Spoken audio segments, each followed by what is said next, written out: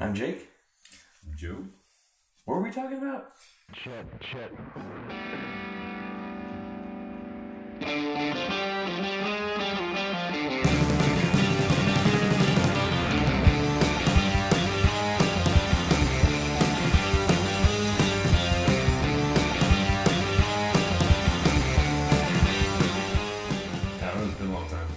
It's been a little bit.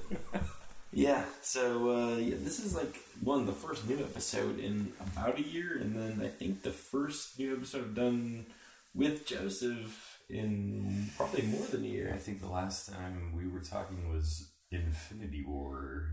I see. We didn't even do the discussions yet. We hadn't even got to see it yet. Yeah, that's what I'm saying. It hadn't even come out yet. So, it's been a bit. It's been a little bit, and which I think it's fitting because Endgame is coming out in a couple of weeks. So, So Thanos, Ant-Man disproven scientifically. Was it? We went into. Was it disproven scientifically? Yeah. They were the guys at Nerdist. Because science went through all of it, and he was like, "All right, we're doing this." Very discouragingly, like, I've got to do this, I got to science this. Went through and basically said that the expansion that's displayed on all the movies with the force, that the expansion from them going small to big only puts so much pressure per square inch or so of it, and that wouldn't be able to break out of a human rectum, and that it would basically, the Ant-Man would get stuck inside the rectum. And they were like, which is entertaining. Exactly. They said, and that's considering that it's a normal human rectum, not Titan anus. Titan one. So, and I liked Neil deGrasse Tyson's reference. They asked him about it, and he said, he can make other things big and small. Why would he go into himself? That's not a way. That is true. Like, why he doesn't have to go into that. I do like that everybody always points out the fact that we see it is in the movie that Doctor Strange has access to magic that can sever an arm. Yes. And when the main villain of the movie is an arm, he doesn't use it but one time. Yeah. And I mean, they talked about like maybe Thanos is doing some magic to discourage it in the first place, that we're not really seeing him actively thwart the whole time. But, right. But yeah, I mean, there seems like there's a lot of options for them to take care of it, but that wouldn't make as compelling a drama for us. It really wouldn't, because then the movie would be over pretty quick, and then we'd all we wouldn't have left the theater all sad and shit. Yeah, that's why we had to, That's the one thing I talked about whenever, because I think this is the last episode I reviewed Infinity War, and it was just remember leaving the theater and it was just utterly quiet. Like, the only thing I was able to compare it to then, and even now, a year later, still trying to think of something. When I was a kid, I went to go see Passion of the Christ. Yeah. When I left the theater, yeah, I remember seeing that. Or it is like either going to see Passion of the Christ or at a funeral. Like, that's what it felt like. Yeah. And that, Jesus, the Spider-Man's death, that hurt. Like, that hurt my heart. I didn't go see it in theaters. I waited till it came out on DVD and Blu-ray, and I bought it then because I knew it was going to be a part. And I was like, I can read a spoiler. I don't mind so much. I can wait till it comes out to check it out. And so I waited till I got home. But yeah, which I still have not seen Captain Marvel. Me neither. I've read what happened. Yeah. So I mean, it was weird because Infinity War was the first movie in a long time that I purposefully left. I didn't go looking for the spoilers. I was like, I want to wait and see what happens. Captain Marvel, as soon as it came out, I looked to see like what the cameo was, or what Stanley's cameo was, what the post-credit scene were, what basically happened in the movie. It sounds like I've heard it was good. I've heard a little bit back and forth. Yeah, like middling. Like it's not the best. Not a terrible film, but not anything to really. I think it would be a different story if it came out before Wonder Woman did. Yeah, and also it didn't have to be like the bridge between basically Infinity War and Endgame. Yeah, which you know. Wait, everybody forgets that Ant-Man and the Wasp came out like last year after? Yeah. So, because that wasn't very... And, I mean, I'm excited about Endgame, and part of me, like, wants to bail from the franchise after that. But I also... Just, like, wash your hands. Like, all right, I completed that series. It's done. I don't have to feel compelled to buy every entry in the you've heard the story. But also, Far From Home. Yeah. I'm like, because they've also heard rumors that Far From Home is going to be both a sequel and a prequel to Infinity War and Endgame. Oh, what? That's what? How's that work out? I guess what they're saying is that it happens after Endgame, but the way it works out is that when they're coming home from their trip and they're driving the bus, that's whenever Infinity War starts. So, like, the time travel's gonna fuck with it. Gotcha. And I've considered that, like, someone was talking about, well, if they all go back in time, and that's how it solves the issue. But then that really fucks up with their progress as heroes through doing all the situations. So unless it depends on what version of time travel exactly. They go. You know, maybe there's the timeline. Yeah, there's the three versions. You can go back, change the past, and it has no effect on the future. You can go back and it creates an alternate timeline, or you can go back and everything you touch affects the future. So I would imagine they're going to go with the alternate timeline, take the Infinity Gauntlet from there, and then go. Yeah, them as a group are in the mix as they notice everything. Well, they released a toy that showed, I believe it was even labeled the Stark Gauntlet. Oh yeah, which has been a rumor for a while. So kind of curious if that's actually going to come into play, or if it's just a toy they made up. I honestly, I'm just, I don't know why, because I'm not really a huge Fantastic Four fan, but I want to see like Doom Reed or like pop up. That'd be. I don't know why. I guess they said. I know it's like kind of more post the deal being finalized. But I would really enjoy, like I said this. What was it before Infinity War came out? That my ideal post credit scene for Endgame or Avengers 4 as it was at the time would be like they defeat Thanos. Mm-hmm. And somehow then, the gauntlet gets launched away, so they think it's destroyed. Mm-hmm.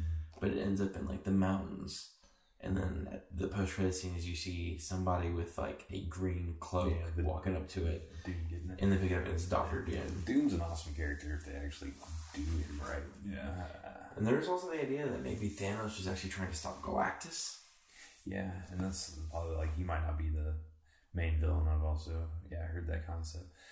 And I saw, too, they released, I guess they're doing a Hulk TV series they're intending to do, and a Falcon and Christopher Robin.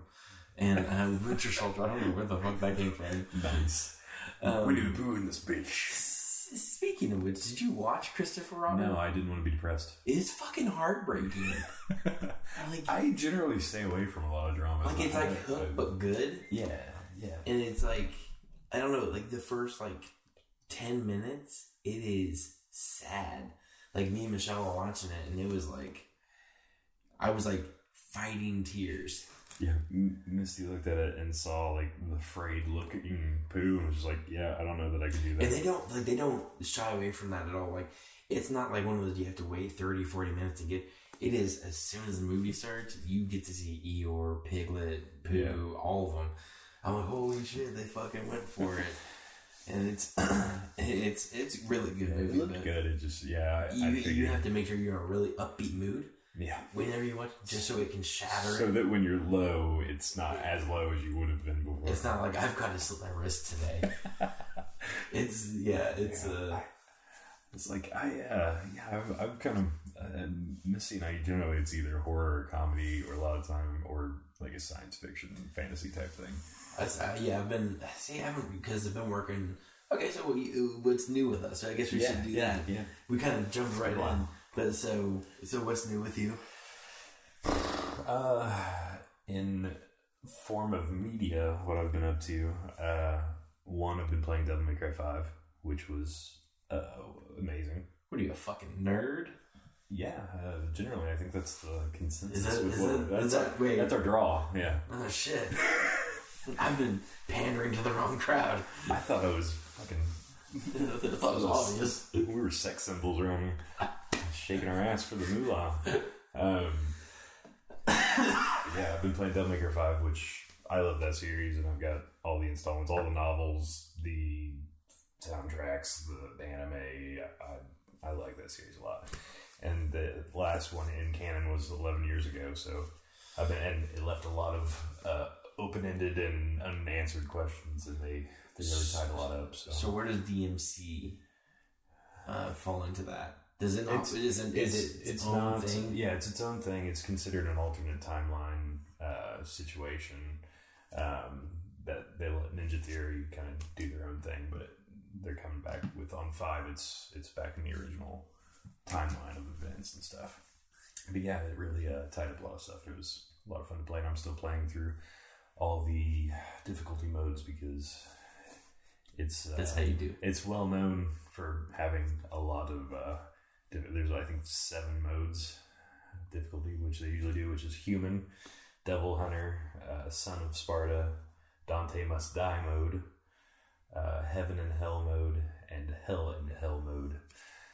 And yeah, heaven and hell mode's one shot kills you, one shot kills them. Hell and hell is one shot kills you. They're like their most difficult. So don't you remember never games had easy, medium, and hard? Yeah. Or easy, normal, and hard. Yeah, but the first game I remember playing that had like clever titles and also multiple ones was Doom. Because it was like, please don't hurt me. No, mommy, no, or something. You know, you just. Yeah. What the fuck was that? It's my wallet fell out of my pocket. Oh. I was like, oh god. Attacks. So that so I'm still playing that. I watched the Tom Hanks produced documentary series on Netflix for the 70s, 80s, 90s, and 2000s. Tom Hanks? Yeah, he's one of the producers for it. I didn't know He's that. on generally most of the episodes. Thrown in a little info here and there. But it's usually like 6 parts per episode, and it's really good. It goes through a lot of the music and movies at the time or television of the time, and then it goes through generally the political, like who was president, what they were dealing with, or their scandals in the second part, or wars and battles going on, and then sometimes domestic terrorism and stuff that's happened throughout the years.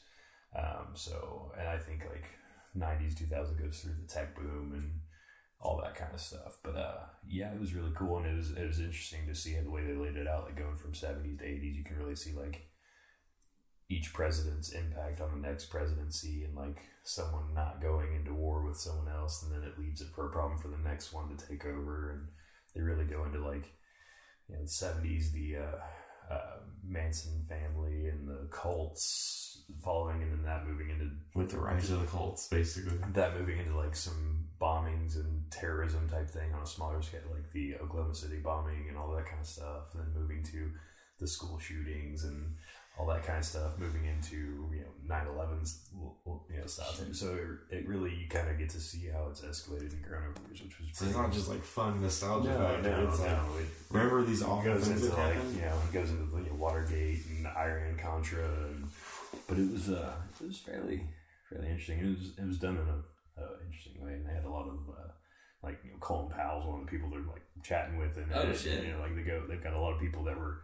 Yeah, I was shot 3 times here while we were, during this instance. And holy fuck! Yeah, it's pretty good. I keep seeing it pop up on my Netflix, the 2000s one, and it has like Eminem on the image of it, and I'm like, oh my god, I should check that out, and then I don't, because I end up watching Office again. Yeah, I understand. Or Friends or something. Then I checked out the Defiant ones, which was really good. It's a HBO series that's 4 parts that goes over Jimmy Iovine and Dr. Dre's relationship with Interscope Records. That's right. Oh shit! And it goes all the way back from Dr. Dre first getting his like first set, you know, like first playing vinyls for his family and stuff, and all the way up through NWA and Death Row Records with Tupac and the Suge situation, and going all the way up to him being producing, you know, 50 Cent and Eminem and Some of that, and then Jimmy Iovine, like from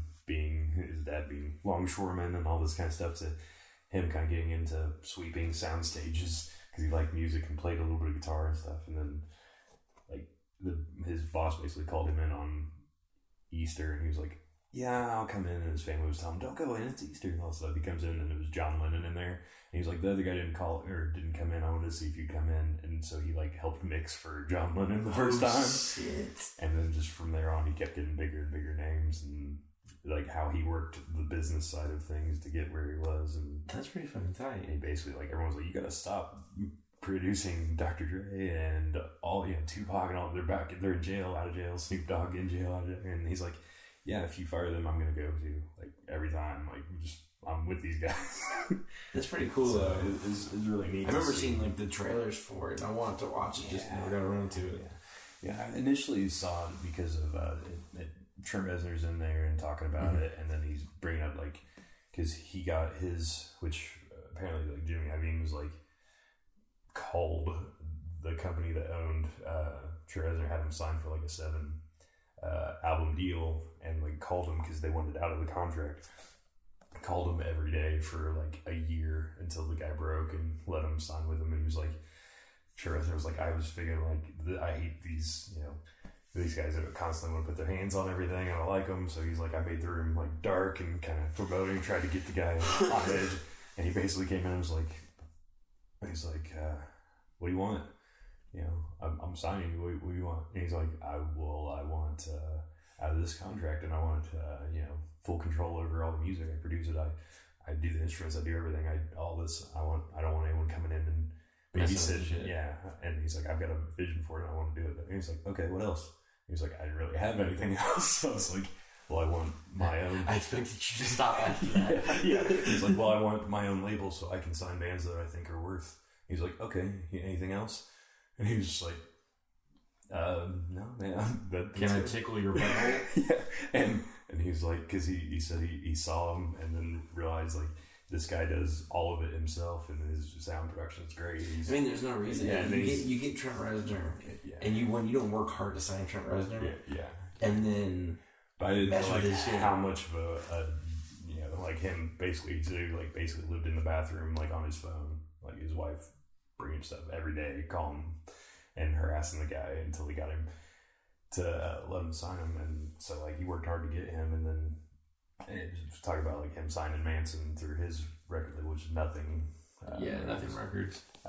And then Trent goes on to actually work. He's an Apple exec now too, and so he helped like set up like Apple Music and all that. Really? So like he was what helped them bridge the deal for the Beats headphones, which gave like Dr. Dre and Jimmy Iovine, it was like a $3.2 billion bill buyout from Apple Music, which was like the most Apple ever bought a company out for. Holy shit. So it ended up helping him out, but they were just talking about like he just seemed to throw the right people in, like, this guy's awesome, I'm joining him with this person, and it works out perfect for him. Clearly something's worked pretty well for him. But that was pretty cool. So I've been doing that. I've been reading a thing called SCP Foundation. It's a wiki for basically set up like government documents to classify all these creepy creatures and items and locations that these horror writers write about, but they all write about it like it's written through this organization called the Foundation that are classifying and containing these cryptids and evil things. And it's really interesting. There's like 5,000 articles, and it's pretty in depth, and it's got kind of a storyline and history throughout it. And so that's what I've been spending a lot of reading time on. As he sent it to me this weekend, and I haven't got a chance to deep dive into it, but it sounds like you're really fucking cool. It's been pretty good. I think I'm excited. John Wick 3 is coming out here soon. Fuck yes. So I got a notification today that did you sign for the text? Yeah, I signed up for the text. That the tickets are coming out here soon. I'm sure there's. I've read like probably 12 manga since we last talked, and some good ones there, and yeah, I'm sure there's a lot of other stuff, but that's where I'm at the moment. I'll talk for 15 minutes probably, so go on. Let's see. Listen to this guy drone for... That's part of the podcast, right? So when we left off, what we were talking about was Infinity War. That's right. Well, I mean, I've been working. That's all I've been doing is working. I haven't got to do anything. I had kind of I won't go into too many details, but I had a strange year. And happens to the best of us. But ultimately, now me and my wife bought a new house. We've been working on it, getting it back together. We're actually in that house right now, and so if there's a little bit of an echo, it's because I haven't gotten the studio quite right. In the floor, in a closet, staring at each other lovingly. Yes, like Indian style and everything. Like that's with his cat judging me silently. Kind of lovingly though. Like yeah, it's cool. I think Evie feels about you the way that I do. Just want to cuddle with you. But I mean, other than that, bust. See what I mean. I see. Honestly, I was afraid. Like I thought the podcast was dead. Yeah. Like because I hadn't done it in a year, and then like I started working on Why Not Studios website, which is now done and launched. It is officialwhynotstudios.com. Joseph will be writing on it, I assume. Yeah, and also gonna have my other friend Cody writing on it. He's gonna have all kinds of stuff on there. Just go to it. So working on that. Then I've been writing my comic book, which I finished like the third. I think it's the third draft of the first issue, and I think it's the last draft. And then I got asked onto a podcast about a month ago, called the Circle of Jerks podcast. That's recording, right? Okay, good. We were really just hearing like a weird like reverberation from our side. There's gonna be all kinds of weird reverberations. So this is gonna probably sound weird for a little bit. I couldn't tell if it was that or that swiping. Yeah, he's kind of angrily slapping his tail around.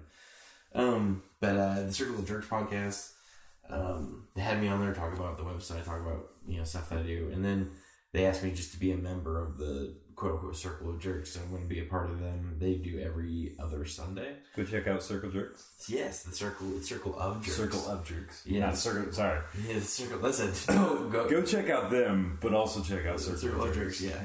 And I think down the line, it depends on Joseph's schedule, but we're both going to be on it and talking about this podcast, and we're going to just meld everything together. But doing that, like I was like, I want to get back to doing my own podcast because like I'm real quiet on their podcast. If you listen to the last couple episodes,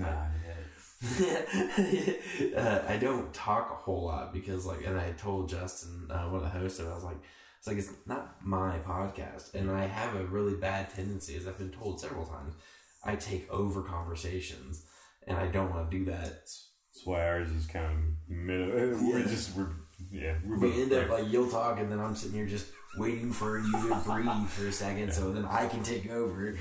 And then while you're talking, I'm trying to make you laugh and fuck up the whole time, silently from the corner. That's all he does. I went back and watched the old Fearless Reflections videos. I was watching the bloopers, and I forgot how much all Zach would do was try to make me laugh. Like he didn't take shit of it seriously at all, and I was real anal at the time about it. And but he kept trying to get me to laugh. So most of the bloopers that you see are just like behind the camera. He'll be like action, like whisper it at me, and I'll start losing it. And then I'm like, dude, you said it too fucking quietly. And then he yells it at me the next take. He's like, action, move, motherfucker. But yeah, so just think about that. Because you do always try to I can't fuck with me while I'm talking. Can't help it a little bit. I mean, I am desensitized a little bit to it though. It's good. I'm gonna have to up the ante. Put your dick away. Ow. To impress a chick, do the helicopter dick. Helicopter dick. Do the helicopter dick. Wow. And he's lost. It's gone. Hey, match. I know, right? I was looking at that. I burned my arm the other. I burned it like 5 months ago. We both have burn marks that match it. Like really, right, almost exactly. Yeah. That's kind of fucked. Dude, you got ass mark too. What's yours say? Tanakh. What's yours? Shazdi. Dude, that's the fucking name of our band, dude. Do you know what I didn't realize until yesterday? So you remember the movie Mortal Kombat Annihilation, right? Yeah, I've got it on Blu-ray. It happens. Oh, you do? I've got a double pack. You bought it on Blu-ray. I bought it on purpose. On purpose. I actively sought it out. That's right. I have the room on Blu-ray, so yeah. That's. I feel like that at least still gives you some sort of cultured respect that you chose it because of its bearing. But actively seeking Annihilation has no merit whatsoever. That's just what the fuck's wrong with this guy? I didn't even realize this until yesterday. I was watching the Angry Video Game Nerd. Mm-hmm. He does like a Cinemascope movie rental thing, right? So they're talking about Annihilation. Shinnok is in it. Is in Annihilation. He's one of the elders. Yeah. I had no fucking clue that was Shinnok. At all. Like, how old? That movie came out, 95? Something like that, yeah. So it's 24 years old? Odd mix that I've seen Lords of Acid live, who does the theme music. You have? Yeah, I haven't seen him live. I remember because whenever we went to go see him, I was like, who the fuck is that? And you're like, Mortal! It's like, you need... That's not what the community who are their fans generally know them for, but that's what the public knows them for. That's what nerds know them for. I think at this level, though, I think Mortal Kombat's not really nerd related. I think it's common knowledge. Yeah. Generally. Yeah. Misty got to grind up on old. What's his name? Praga Khan, who's the founder of house music. Really? Yeah. Yeah, that's right. Yeah, you told me about that. On stage. Good times. So you said you watched the thing on Netflix and then the thing on HBO. Any movies or anything you watched? Yeah, so we recently watched Shape of Water. I bought it earlier on, but I didn't end up watching it until later. You mean Abe Sapien, the movie? Yeah, actually. Or as Guillermo del Toro, but he's like, it's Beauty and the Beast, where the beast doesn't come back and become human. He's just a beast. Beauty and the man that stays. I think that stays the beast. Yeah, it was. I bought it because I love Guillermo del Toro movies, just in general. Who doesn't? Even if the movie's not very good, it's at least his visual acuity and the cinematography, and usually it's got a fairy tale quality that's really enjoyable. And my wife and I both like it quite a bit. But yeah, we watched that and it was wonderful. Which it won a ton of best picture and whatnot. Best director. So we watched that, and then we watched. I don't think Misty had seen it, but I went with Evie to watch Spider-Man Into the Spider-Verse. We went to the theaters, so I watched that. I was like, this one best animated picture. So we're just gonna have a night of quality films. Yeah. It was tremendous. I can't. No. Tremendous. Sorry. My hands shook for a second. Yeah. Gotta get my paws back. My man paws. But yeah. So we watched that. Is that him? That's him. Yeah, okay. There's the slight hissing. He sighs a lot. I keep hearing the... It's because he's kind of fat. He's I guess you got the wheeze. Yeah. It's pretty funny. It's just his meows drip out of his mouth. Via... I watched a couple other... I watched Love, Death, and Robots on Netflix. I've been needing to watch it. Somebody will keep telling me to watch it. Which was also wonderful. I believe David Fincher's the main... Really? Guy. Like the showrunner? Yeah. I did not know that. It's an anthology of little shorts. Now I absolutely have to watch it. It was splendid. A guy at work had been kind of pushing Black Mirror, which I do need to watch and it's on my list. But I was like... people were kind of saying, that's more tech and science fiction, whereas Love, Death, and Robots is nice because it's got that attitude, but it's more artsy and got a little bit more of a... but yeah, it had a lot of good shorts in it, and I enjoyed it quite a bit. A lot of MST3K has been passed through the house here lately. I haven't watched anything. I didn't watch any of the new stuff. This year I've watched the two new seasons that were Netflix series, and then we've gone back and we've been marathoning through the seasons on that are of the older collection that's on Netflix. So we've been marathoning that. Watched My Hero Academia movie, which I've told you about the anime a little bit, but we watched that, which was fairly decent, which I ended up accidentally buying it, or having to buy it twice. Like, it was $20 at Walmart, and I was like, well, I can probably rent it at home on Amazon Prime. I'll go ahead and do that a bit cheaper because I don't have any of the seasons, so why buy the movie? Right.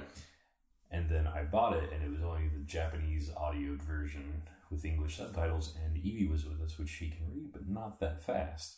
So I was like, well, fuck. And the only option was to purchase it, so I had to spend $14. I was like, it's still a little cheaper than the thing. I'll just go ahead and buy it. But then I bought Japanese audio only, so I had to go and buy the English audio because there's no way to refund that.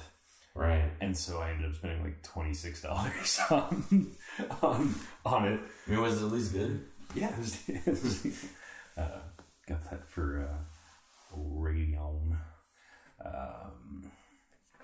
But yeah, I mean, I played a little bit of the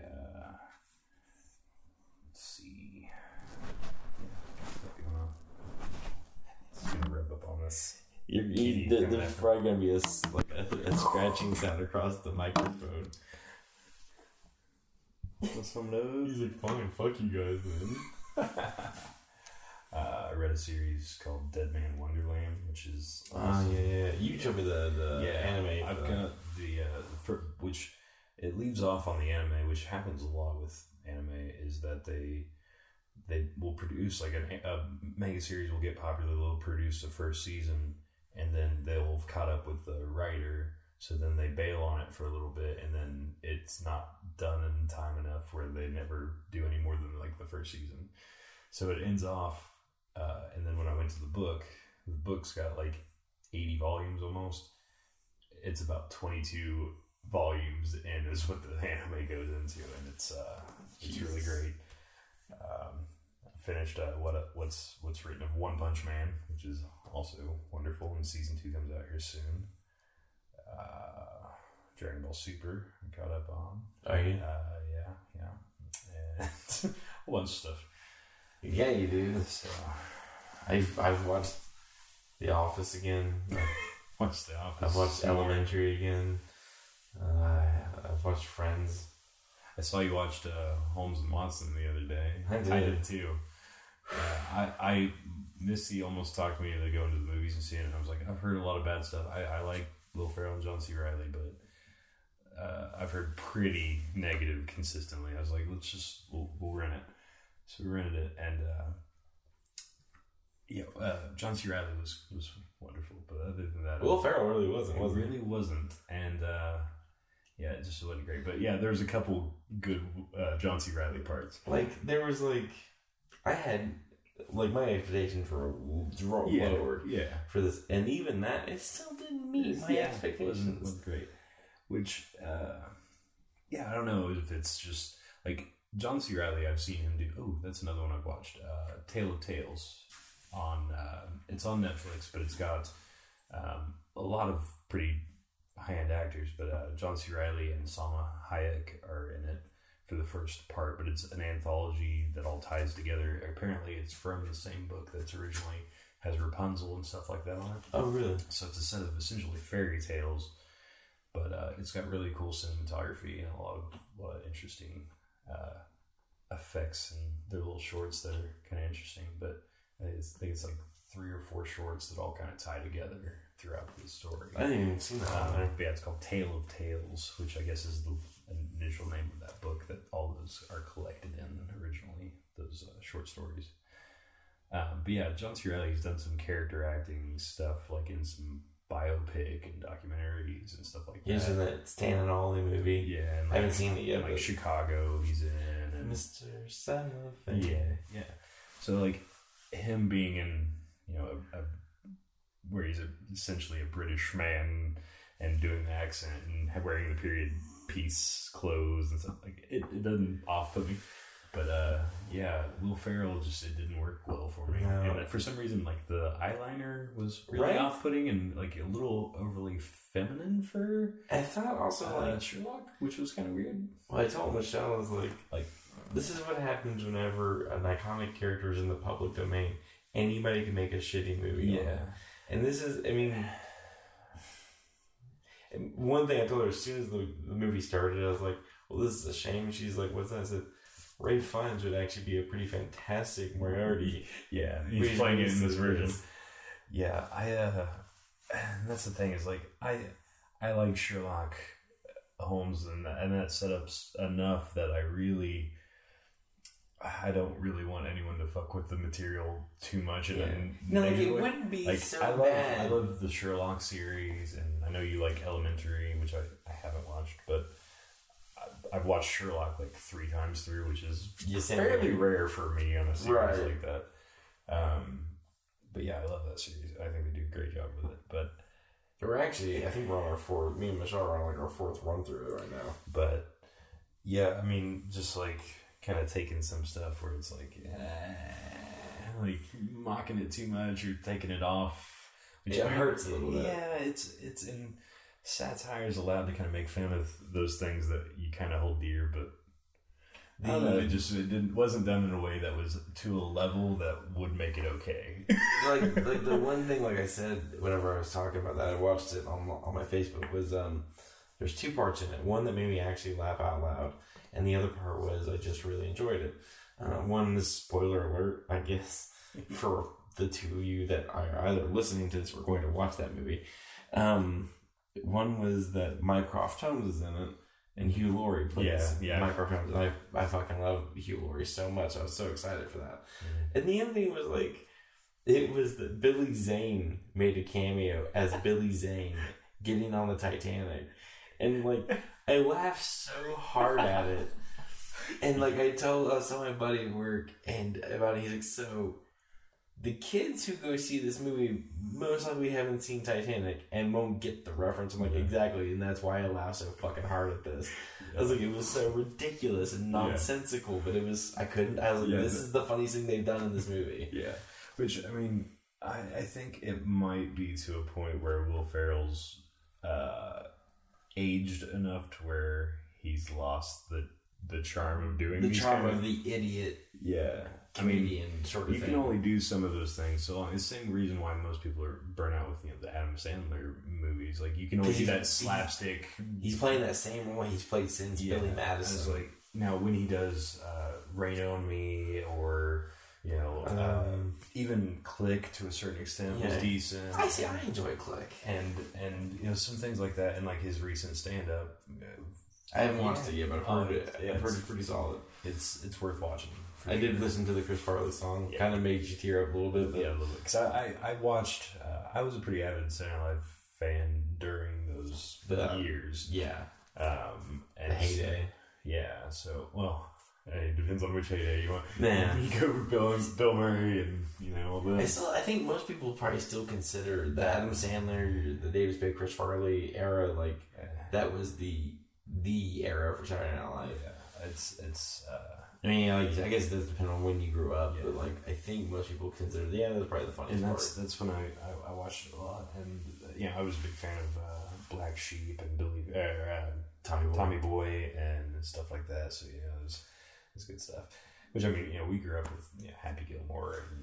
If you go back, if you try watching some of his stuff now, and it's like we said, the same thing with Will Ferrell. It's just lost its luster. I went back and watched Anchorman recently. Yeah, it's not funny. Yeah, I guess I've grown past it. Yeah, but it's the sophomore humor of it. It's like yeah. To some points, some of that stuff. I mean, it might work best during a certain cultural time, or work best in a certain age group. Yeah, and it might be partially we're looking for more sophisticated humor than we used to be looking for. No, see, I literally watched Step Brothers tonight, and I told him, I was like, we should watch Step Brothers.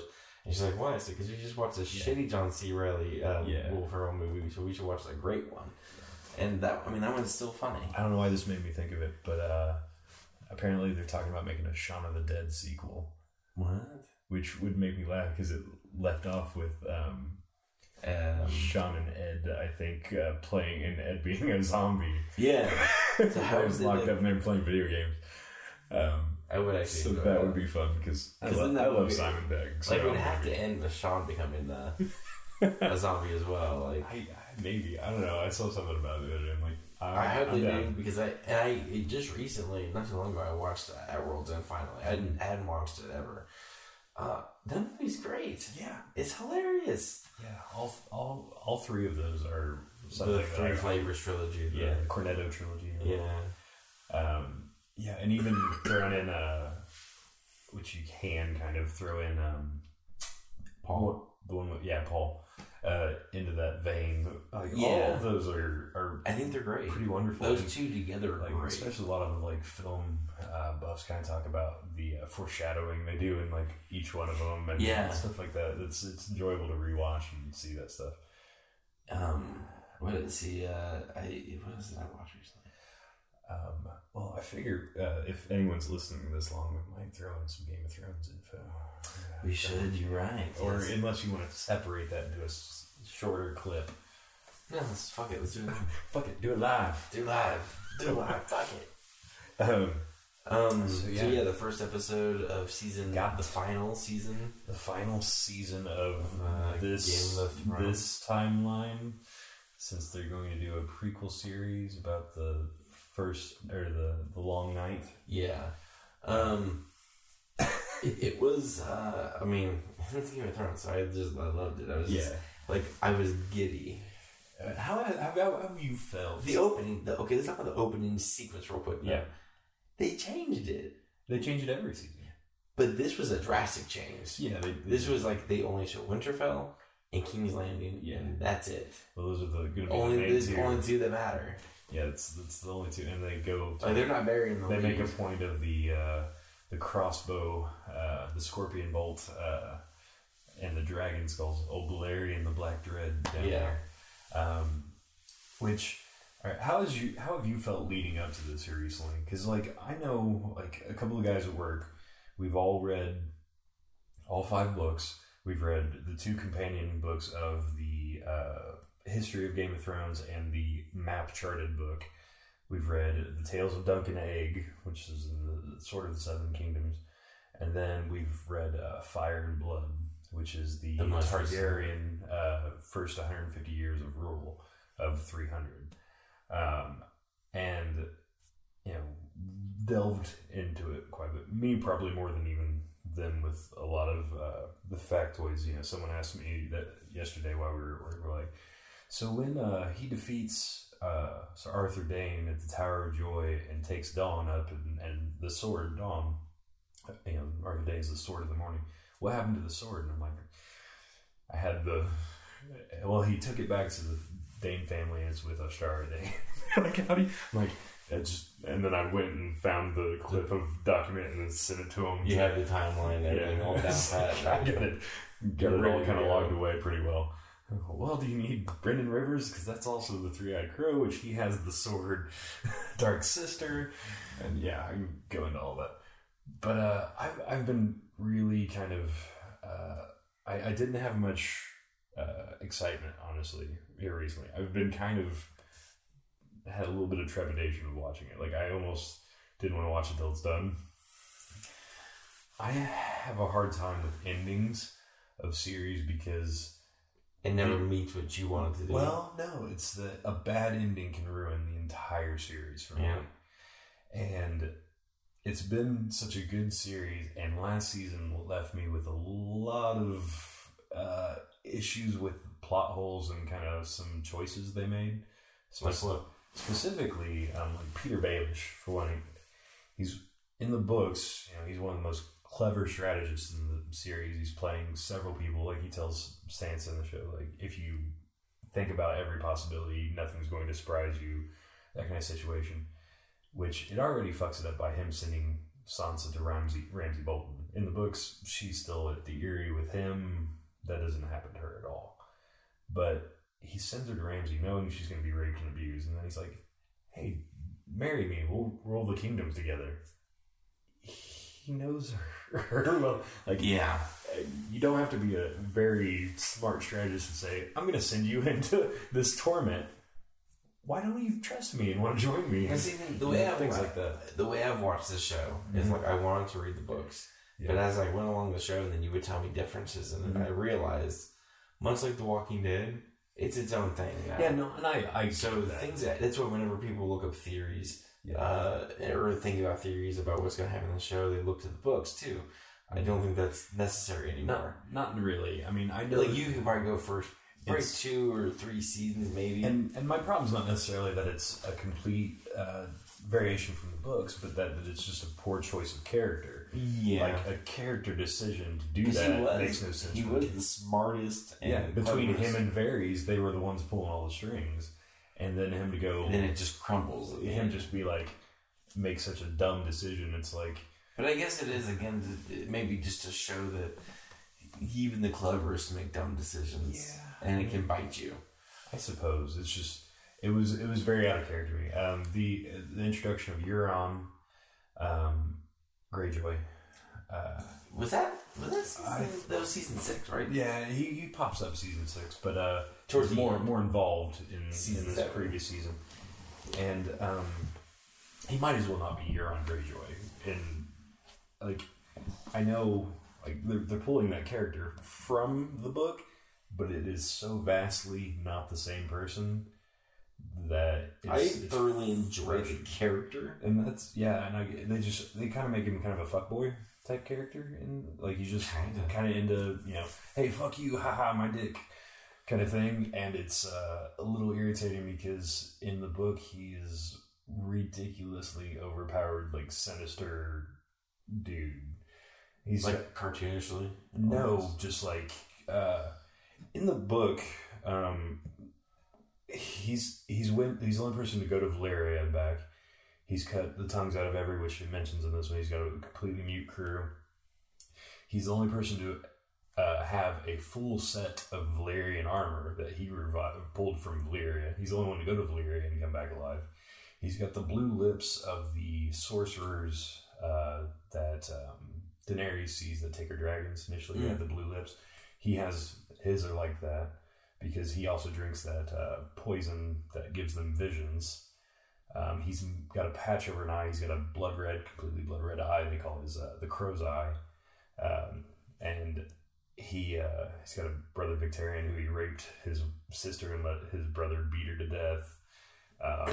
He basically is like very adamant against all the gods, but the way they released 10 chapters from Winds of Winter to read, and that he basically had a priest from every religion tied to the front of his ships who he was going to kill all together, and was essentially doing a ritual with several of them it implies to make himself a god. So basically your problem with the character in the show is that it's not the character. Yeah, it's just it's so vastly different from the character. It's kind of frustrating to even bring him in. Like you could just have it. It's just anybody could do that position for a certain. He's also got a. I mean, I guess you had to make him. Yeah, I mean, he couldn't. Yeah, he couldn't have been as overpowered because it would take another player in the game this late in if they were wanting to shorten it that much. And I get that. But he's also got a horn called Dragonbinder that if blows it like kills the person, it burns their insides, but it is a sorcery piece to allow him to control dragons. Like he's a much bigger character in the books. So I guess like I said, the problem is that not necessarily that. It's like that he's not actually Euron, so why call him Euron? Yeah, it's like taking in the Sherlock Holmes reference of like having Moriarty be like a page boy in their home. It's his name Moriarty, but he's it's not any valid point to it really. So that's kind of frustrating, but I understand most of the reason for doing that. I just think they could have at least made him like a sinister character. He's not. See, where he's not really. You just don't like him. You know what I mean? Like that's. Yeah. I mean, like that's the thing. He's not sinister. He's off-putting, and he's someone that you aren't rooting for. In now he is. See, I find him to be. And this threatening. Yeah, this first episode, it helped kind of make his character a little more interesting to me. But yeah, it just the character is almost in the book is just so much more of a sinister, dark figure and more powerful, to where he kind of rivals Daenerys and Cersei on his own. And that's why I think kind of make him this. I don't think he's sinister, but I think he is a little. Well, I meant in the books, right? Comparatively, like they could have made him a little more. But they made him in a different way, where it's like he clearly doesn't give a flying fuck. Oh, no. So he's not afraid of anything, which makes him a lot more. He's not even afraid of the mountain, which is he's the only one except for the Hound. Yeah. Well, no, even the Hound's afraid of him. Yeah, but like he's not afraid of the mountain at all. Yeah, it was just interesting to like not give him, I put an eye patch on him at least, something. Yeah. It's just kind of like, I mean, I get severity, and I can allow a little bit, and that's, but like, and then the crow situation was kind of weird. The Raven fight with the, going all the way back, getting Daenerys flying back north while the White Walkers stood there and waited for him. Yeah, it's kind of frustrating too, because I really tried to like watching that. I kept trying to think. I was like trying to. Because just a reason that made sense. With some of it, I can allow, like, all right, there's a longer time gap that we're not seeing and things like that. But then again, they sat there the entire time. Yeah, and they just waited for you to come bring, which that's why some people were trying to argue that maybe the Night's King has foresight and he waited for them to bring the dragons to him. That could be. Because he was standing there with ice spears, which we haven't seen him have. Like, he was waiting to try to take down a dragon. I think he had 3. Yeah, he had 3. So, that's kind of a compelling argument if it fleshes out that way. But in context of the show of, like, her basically, like, a raven flying halfway across the continent and then her flying back within a time frame during a battle. It seems ridiculous. Even in the show context. And then... which, and this was part of the trepidation, was like them doing some of this stuff kind of was a little off-putting with just storyline structure where they seemed rushed. And then in this, they're cutting it down a little bit too, which they've got some longer episodes, but still feels like they're rushing, which I'm worried there's going to be more plot holes and problems because like a race to the end almost, and they're going to miss some stuff. Because I'm totally aware it's not going to be canon to the book in any way. It hasn't been to this point. But because of that, I'm like, I kind of almost want to distance myself from it. Well, because like me watching it, like it could make it. And like I said, a bad ending of a book or of a series can really. It's a risk you take with any show. Yeah. And we can. I mean, in our lifetime, we've seen plenty of shows that have ended. Dexter. Oh, Dexter. I loved you so much. But, but like... Okay, so like statistically, Game of Thrones has never failed us. Ultimately. No, I mean, well... So the chances of them failing in the final season seems slim. And I think all the theories and debating and all that kind of stuff allows...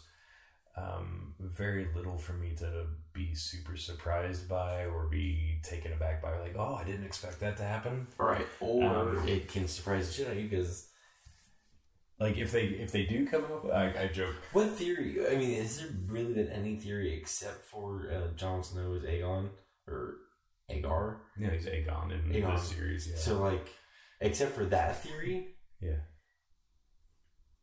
has there been another theory that's come true? In the show. Oh, yeah. Like what? Well, like, I mean, are you talking about, like, well, I mean, the Jon Snow thing wasn't necessarily a theory, though. Like, George R. R. Martin, when he initially talked to the showrunners, that was the first thing he asked them to see if they really knew the material was, like, who's Jon's parents? And is that that's in the books relatively early on? It's hinted to so clearly that if you pay attention, you can figure it out. Okay. It's not so much a theory as much as it's foreshadowed pretty well. Like, I mean, when Stannis is at the wall talking to him and stuff and the thing, he's like, he holds himself like a king and things like that. And, you know, there's lots of hints to it. And especially if you read any of the, like, background material about, like, how Lyanna and all that kind of stuff happened, it's kind of like the whole, there's a whole story with her basically entering herself into, when he claims her the Lady of Beauty, and when he's married and he gives her flowers, she entered into that bout and won several, like, this, you know, unhorsed a bunch of people as the Knight of, or the Laughing Knight is what she was called. And then when the king found out, because he ordered her, like, take off her mat and she wouldn't do it, and then, like, fled, and then Rhaegar was sent to go capture her, and then he names her the Lady of, you know, Queen of Love and Beauty and stuff like that. So, like, it's pretty well hinted, like, she didn't get kidnapped from him, right? You know, raped and tortured. So pay attention. It's in there. There's a lot of theories that go around. I mean, like, you know, Tyrion being a Targaryen. And no, I mean, like because, like, what I'm saying is, like, because there's been a lot of theories, so you're saying that it's going to be hard for you to be caught off guard or surprised. Yeah. But so far, from what I've read or anything like that, again, I didn't start the show at the beginning, but from what I've read, not a lot of the theories have actually panned out. So, well, I mean, even what we're hearing now most likely isn't the case. Well, I mean, the thing is, like, there's only so many ways they can go. There's always so many ways it could go where it ties up a story in any way. I mean, even, like, I'm totally, like, next episode, everyone gets killed and it just shows snow scenes for the next 5 episodes. I'm ready for that. You know? It's just like 4 episodes. Winter came. And that's just what I was going to say at the corner of the Winter came. And just the Night King sitting there just... I even joked, I was like, if they were this ballsy, I'd sign up for HBO for the rest of my life. It was like, just Jon and Daenerys are running from the White Walkers, go into a cave. Daenerys gets shot through the throat or something with an arrow. Jon's standing there, and he, like, gets stabbed, and then it's just George R. R. Martin burning the Winds of Winter script and throwing it in a fire, cackling, and it just ends. I was like, it's like, yes, they've done it. They surprised me. I did like in this episode, the kind of sort of callback to the first episode with Arya.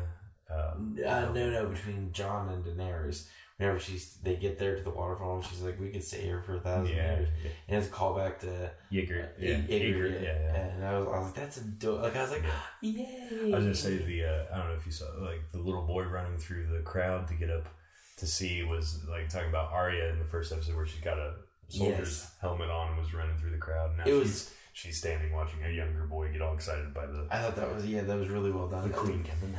There was a lot of really great stuff in this episode. And it was a great episode, really.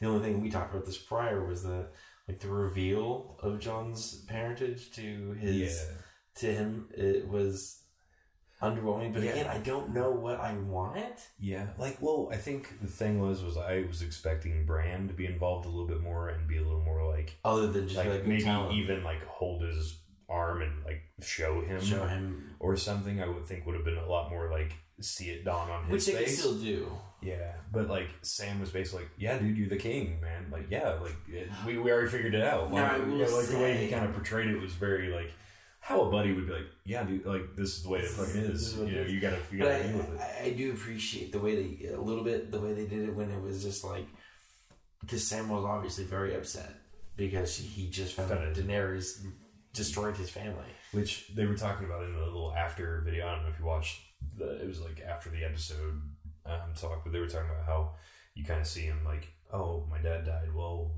okay. As long as my brother's Lord, so that's okay." And it was heartbreaking to watch that. And then when she told him, "I killed your brother too," then that's when he breaks down. I was like, "Can I go?" You know, and they were saying it was like trying to display that difference of like his dad, who he had a physical relationship with. That sucked, but then it was his brother. That's when he loses it. Yeah. But I think I really did appreciate whenever you see him in probably really kind of the first time he's really been angry. And he, asked Jon basically if he would have done it. And then John argues like, well, I'm not a king. And he's like, he said you were a king or you are a king. And then that's when he's like, no, it's 7 bloody kings. It was like, oh shit. Yeah, that's they said they thought it would be a nice, like, because Sam could have got that information from anybody, that it would have been a nice juxtaposition of like Daenerys telling him and then him telling Jon, like, what would you have done? And that'd be a good way of like him getting the information about him being Trillon, which he just has to go, I fucked my aunt. Yeah. Also, that's really what's going on. It's like, oh shit. I like literally 2 hours ago, I just fucked her again. Fuck. With dragons watching. Yeah. Which they said, they're like, Jon should have known something was up since he just rode a dragon and that's essentially only like a Targaryen thing. He's like, but he's sometimes a little slow on the upkeep. So he knows nothing. He knows nothing. My buddy's just bought it's a notebook that's completely blank inside and says things Jon Snow knows is the front of it. Yeah. That's throw that in. I do really like that. I like that. I don't know really what I wanted. It didn't seem like that. But they're going to play off of it later on. Yeah. Because obviously now it's going to be a matter of like, and Samuel actually asked a really great question that I hadn't even thought about, was like, Jon gave up his crown of King of the North to save his people. Would Daenerys do the same thing? Mm-hmm. She wouldn't. No, probably not. Well, that's the argument now is like, are they going to now fight over the crown? Because part of me feels that it will be hard pressed for. It almost essentially like it seems like it's going to come down to Daenerys dying for me. I think so, because I don't think it can be for a lot of fans of Daenerys and a lot of like somewhat that female empowerment that the show has kind of propagated a little bit in the books, that her to go like, oh well, I want to marry you and I'll let you be king and I'll back off even though I put all this work and all these people through all this. I'm just going to bail it because. Well, I love you, and you're the knight in shining armor kind of thing. I think the likely scenario is that Jon backs off. Yeah. Or he doesn't want any of it. I don't think he wants to. But then she gets killed. Yeah, then she gets killed, and then he's forced to do it. Or she sacrifices herself and be like, you should have it, kind of a thing. Because, and something that I read recently, which kind of argued some of that, was like, she doesn't even really seem to want it. Like when she was with Khal Drogo and stuff, she had plans for it, but she also like every time, especially in the books more so, but even in the show a little bit, she constantly is calling back to like this house that she lived in with when they were at peace and they weren't doing anything, or she calls back to with Khal Drogo and if they had the baby and had a family together and some things like that, where it seems like she doesn't want any of this. She wants peace and a home more than anything else. Which is what she's kind of fighting for, is to get her home back that she was ousted. I do think she dies, though. Yeah, I'm gonna guess, because I think there's enough people who want Jon to be king, and he's reluctant, which is what we generally are gonna want from a ruler, is the person who goes, I don't deserve this. Yeah. But then he ends up being the best king. Yeah. I mean, it's the George Washington motif, like, you need to be king. Oh, I don't know. Okay. I'll be president. I guess. That's the Palpatine denying, I shouldn't be the ruler of all of this. Oh, you're really great. Oh, I'm sorry. I'll take it. Right. Now I'm emperor. Deal with it. Yeah. So Palpatine. Yeah, segue. Boom. Pulled it off. So Palpatine returns in Star Wars. Yeah. Confirmed, and Rise of the Starwalker. Is it Starwalker or Skywalker or Skywalkers? Skywalker, I thought it was. Rise of Skywalker. So, do you think that's going to be Rey? Do you think that's going to be Kylo taking his mother's maiden name kind of concept? Man, I'm kind of like... Or do you think it's just the 9 episodes, this is the Skywalker story? I think that's it. I don't think it really... I mean, I guess... I don't think Rey's the Skywalker. I'm just personally, I don't. I think it's too easy. Yeah. My curiosity with that, I was talking to someone, it was like, technically they've confirmed even in the Disney timeline within the comic books that Palpatine is the one who creates Anakin. So he's technically the father of the Skywalker line. Exactly. So what if she's a Palpatine? Yeah, and I still love that theory more than most of the others because one... Like, would I love her to be a Kenobi or something like that? Kenobi would be cool, but I think a Palpatine would give some of that I'm your father kind of twist, that the dark side is also part of what made the good character. I'd also love to see Kylo go from the villain to a hero and Rey from a hero to a villain. That would be really cool. I'd really enjoy that. I think that'd be really fun to see.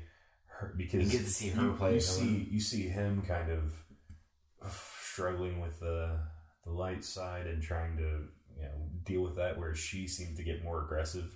And I'd love to see that continue on. And she actually follows through with it. And I've seen a couple, YouTube videos talking about like some of her moveset was the same as Palpatine's. Like she does the spirally stab at one point, and it's well, I mean, if you also go back and you watch like Kylo uses Mace Windu's, a lot of Mace Windu stuff. So that's what people were saying, that Snoke was actually Mace Windu. Which I read another really good one about Snoke that I thought would be really interesting if they portrayed it. It was that because Ben Solo or Kylo Ren, whichever way we go, because he's so powerful with the Force, and he was fighting his light and dark side so much that he created Snoke as a Force projection, so he could fill the role of Vader and someone could fill the role of a Palpatine character. Ooh. And that him killing him was him combining both of them back into himself. Taking the role himself. And that was him basically creating a master version to guide him and tell him what to do. That'd be kind of cool. It was like a split personality type thing. And I thought that would be really interesting if they did that. Yeah, but I don't see how it would really work. I really doubt they're going to do that, but it was an interesting... It would be definitely... I'm so down for that. But I don't think it's the thing. Mainly because we see Snoke's body after he dies, and Kylo's no longer around, if I remember correctly, whenever we see it. So in theory, it would have disappeared when... Yeah, essentially, unless he, believes it so much that he created a physical form of some sort. But it's just, I think it would be a good explanation, like, if they don't explain deeper into Snoke, like, that he being a figure, that he was someone created by Kylo. Because it doesn't necessarily, like, say that he's been around for a super long time, like, the reason why the First Order's following him. Yeah. So, like, I mean, if he was alive before Kylo, then obviously, but... They bring up... It doesn't work, so... In one of the books, they talk about him as a kid. They talk about a figure that a lot of people think is Snoke. Yeah. Well, and see, I initially thought it might have been the character that Palpatine talks about in some of the original series. He felt the strong evil force outside of the known zones, and that was why he kind of pushed a lot of ships to try to break through that and get out into that. And he had plans to create the First Order and all that stuff after he died already. So, like, all that's kind of been playing out his goals still.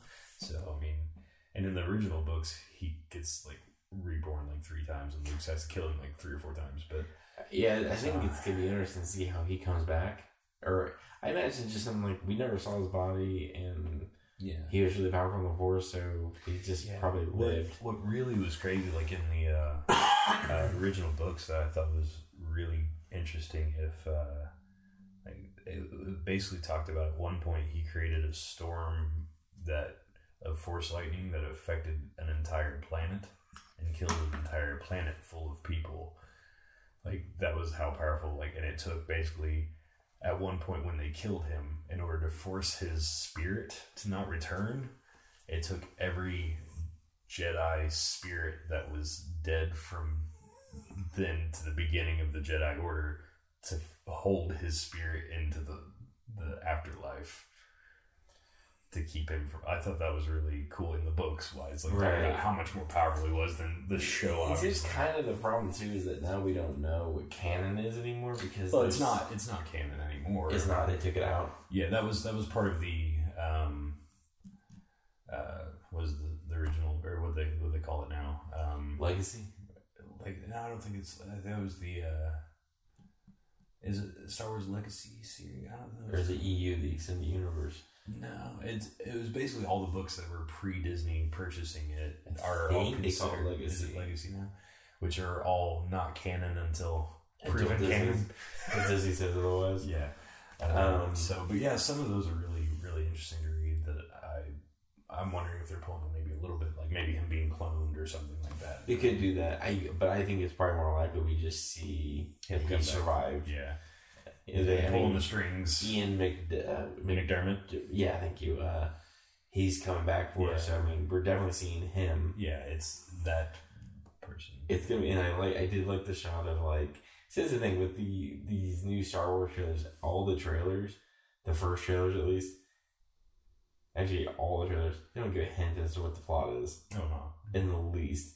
All you see are just basically just glory shots of each planet they're on.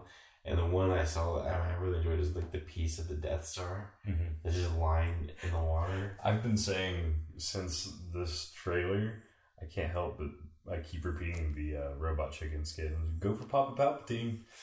And I was like, goddamn ATM on that light bright chest of yours. You must smell like flesh wrapped in leathery burnt bacon. Patamame or Panda Bear. Oh, he's crying again. Fucking go for Papa Palpatine every fucking 5 minutes. I do love that. Yeah, I love that skit. that's pretty amazing. I think it's gonna be a pretty. The trailer did what it should do. I'm like one Skywalker, as you I'll be said, honest, Palpatine. I wasn't super excited. Like, and I remember I heard rumors that we're gonna bring back Palpatine. I was like, really? Like, you can't stop bringing back these old characters. And I see the trailer, and you hear us laughing, I'm like, Yay! Well, which I mean, they talk about this being the conclusion to the three Skywalker parts. saga. Yeah. So I mean, and Palpatine's the true baddie of the first they 6 had movies. to bring him back. Like, yeah, they've got to have a reason to conclude that story. And Kathleen Kennedy said that he was always supposed to come back, at least in this trilogy. Yeah. So, I mean, it was only a matter of time. I honestly had thought for a while that Snoke was Palpatine. Yeah.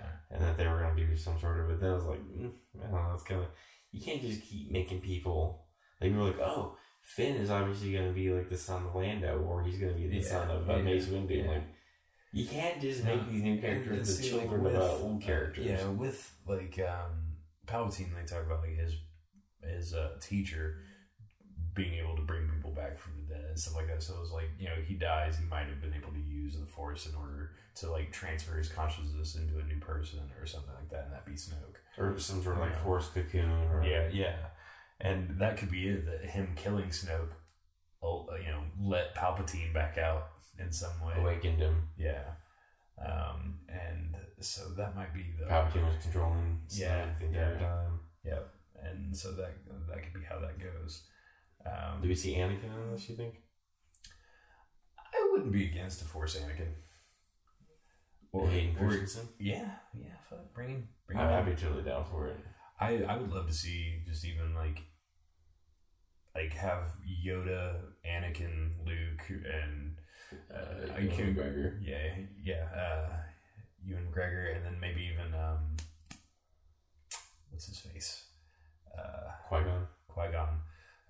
I'll join. Qui-Gon's got to come back because he was supposed to be in. Well, and the thing is, like, they don't go into it too much, but he's the one who taught Yoda how to make a Force ghost. Like, he's top dog if you read, like, the canon story. Like, he's the one Well, they outright say it, though, and it's like, a lot of people don't. They didn't pay attention to it, I guess, yeah. It's one-liner. He was supposed to be in that scene, and then, like, I guess Qui-Gon said, Liam Neeson got hurt in a motorcycle wreck and couldn't film it. Yeah. So they just had to just drop the mention, and that was it. Yeah. Like, we're so close to having him come back. Yeah, so, like, I'd love to see, like, all of them team up. Like, I love the Yoda scene, and if people didn't like it, I was like, I really enjoyed having him there with Luke, because, I mean, that's good stuff right there. And we're obviously going to get Luke in there. He's got to, yeah. Which he's the dub over the trailer and everything, part of it. But which I was going to mention, going back, because what were we talking about? Game of Thrones. I was going to say my two kind of happy liners, and that was what happens if he doesn't want me to write him? Well, then it's been nice knowing you, Jon Snow, was good. And then I've always had blue eyes. I did love that so much. Like, that movie laughed so hard. MVP. Yeah, the dragon, like the dragon line was really good, but then it was I've always had blue eyes. Like, and I liked him kind of keep an eye on the dragon. And be like, watch what you're doing with my lady. I know. I thought that was it was adorable. Everything they did was great in that episode. I was talking to Missy about how fucked up that would be to be going that fast in that time period. Like when you've never moved more than like 15 miles per hour on a horse or 20, like at most. You've never seen you've never seen an aerial view photo or video. You've never known that height or that speed, and then be going like 80 miles per hour plummeting in a roller coaster. Yeah, most people would just have a stroke and die. Like you wouldn't be able to fathom what you were dealing with right there. So that was I was just like, that would be such a mind your world up. You've ruined horses for me. Thank you. He'd be like throwing up at the end of that, but yeah, that was good stuff. Back to Star Wars. yeah. Because what were we talking about? Star Wars 2. Star Wars. I don't know. They always have my money. I don't care. I mean, like, it could have just been a picture of fucking Luke sitting on a toilet, and I was like, I'm there. I'm checking this out. See you in December. With two sunsets through the mirror. Or painted on the wall even. I'm good. Glass of blue milk. Yeah. He's squirting blue milk from his own titty. Alright, I'll see it. Alright. You got me. Wait. Luke's in it? Alright. I'm down. I don't like the way he squats on the toilet. I think Luke's more of a wide stance. He eats the phantom bitch. Like, that's not how he would go out. He didn't even hang up his Jedi coat. It's trailing around the back. You get shit all over it. Like, I'm still like bummed out that he called it a laser sword. Like, it really bummed me out. I was like, this isn't like a Walmart brand toy. What are you talking about? This is name brand, sir. It's a lightsaber. Yeah. Laser sword. There's one of the times that George Lucas refers to it as a laser sword. They bring it up constantly on that Because Science. He's like, he just pops it up and it's always like laser sword, and then it gets rid of him. Yeah, it's like I remember David watching. I was like, because he argues, it needs to be like a plasma arc that's like controlled by magnets. But they always talk about like the physics of it. No matter what you do, if you turn that on, you would catch fire instantaneously by how much power is in it. If you're that close to something that can cut through steel that fast, you're gonna catch fire. Like there's no way to reduce the heat to just this area. I love Because Science because they ruin everything. Yeah, every time he turns it on, they draw animated flames catching fire on him. He's like, ah! And then he's like, all right, their version. He turns it on and gets there. But yeah, it's pretty great stuff. But yeah, so we got Endgame. We got some catching up. Did you like the which Stark's going to survive this April? Yeah, I did like that, yeah. Yeah, we had some Endgame, we had some catching up, we got some Star Wars, we got some Game of Thrones. I think we covered everything we can in a return episode. What we at, an hour and 20 minutes? Sounds about right. That sounds pretty good, right? We can probably cut her off there. Yeah. Any odd noises you want to throw in there, kitty cat? Thank you. Way to deliver. Evie's grumpy. So with that being said, I guess we'll see you next time. My name is Jake. I'm Joe, first of his name, protector of this closet. What were we talking about?